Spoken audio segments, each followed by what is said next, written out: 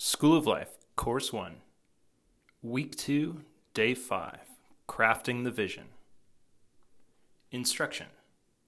But as for you, man of God, shun all this. Pursue righteousness, godliness, faith, love, endurance, and gentleness. Fight the good fight of the faith. Take hold of the eternal life to which you were called and for which you were made. 1 Timothy 6:11 through 12. Over the course of this week, we've built the foundation needed to get a sense of where we are and where we're going. We started our week by developing our understanding of what anger is. By looking at the spectrum of anger, we developed the language needed to better recognize instances of anger throughout the day. Even if it's disguised as simply frustration or annoyance, it's still anger. We've been tracking our responses to anger so that we can get more of a full understanding of our emotional baseline. We also read about the cost of not letting Jesus transform our anger. While the cost of being an apprentice to Jesus will be high, the cost of not learning from him will be far higher. Our world, our communities, and our families. We must also understand deep down that Jesus is the master of peaceful power. The moments surrounding his arrest reveal the way that Jesus responds to great injustice in a noticeably different way than we'd expect. While his disciples respond by fleeing or by fighting, Jesus responded with grace, blessing, and healing for his enemies. We also discussed the importance of avoiding the ditches of shame and anger suppression. Now that we've developed our understanding of where we are, we need to spend some time crafting the vision of who we hope to become through this experience. It is far more effective to run toward something than to run from something. Knowing your aim will allow you to have a clearer picture of who you are hoping to become.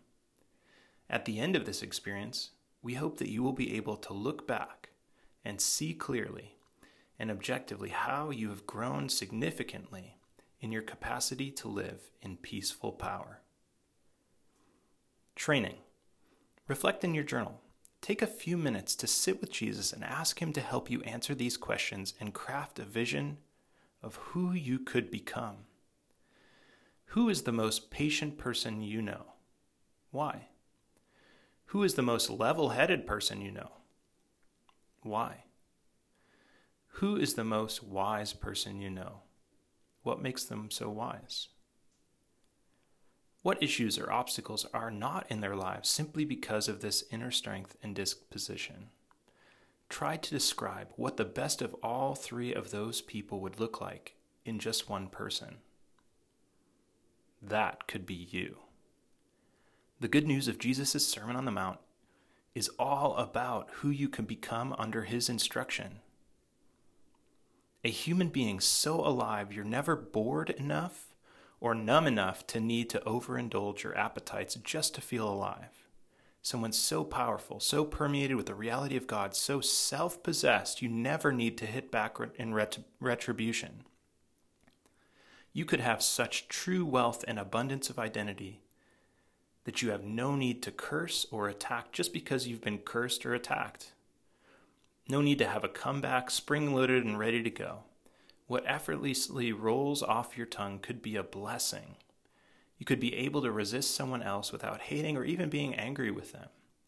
You could easily and naturally will the good of everyone you come into contact with, even people who wish you harm.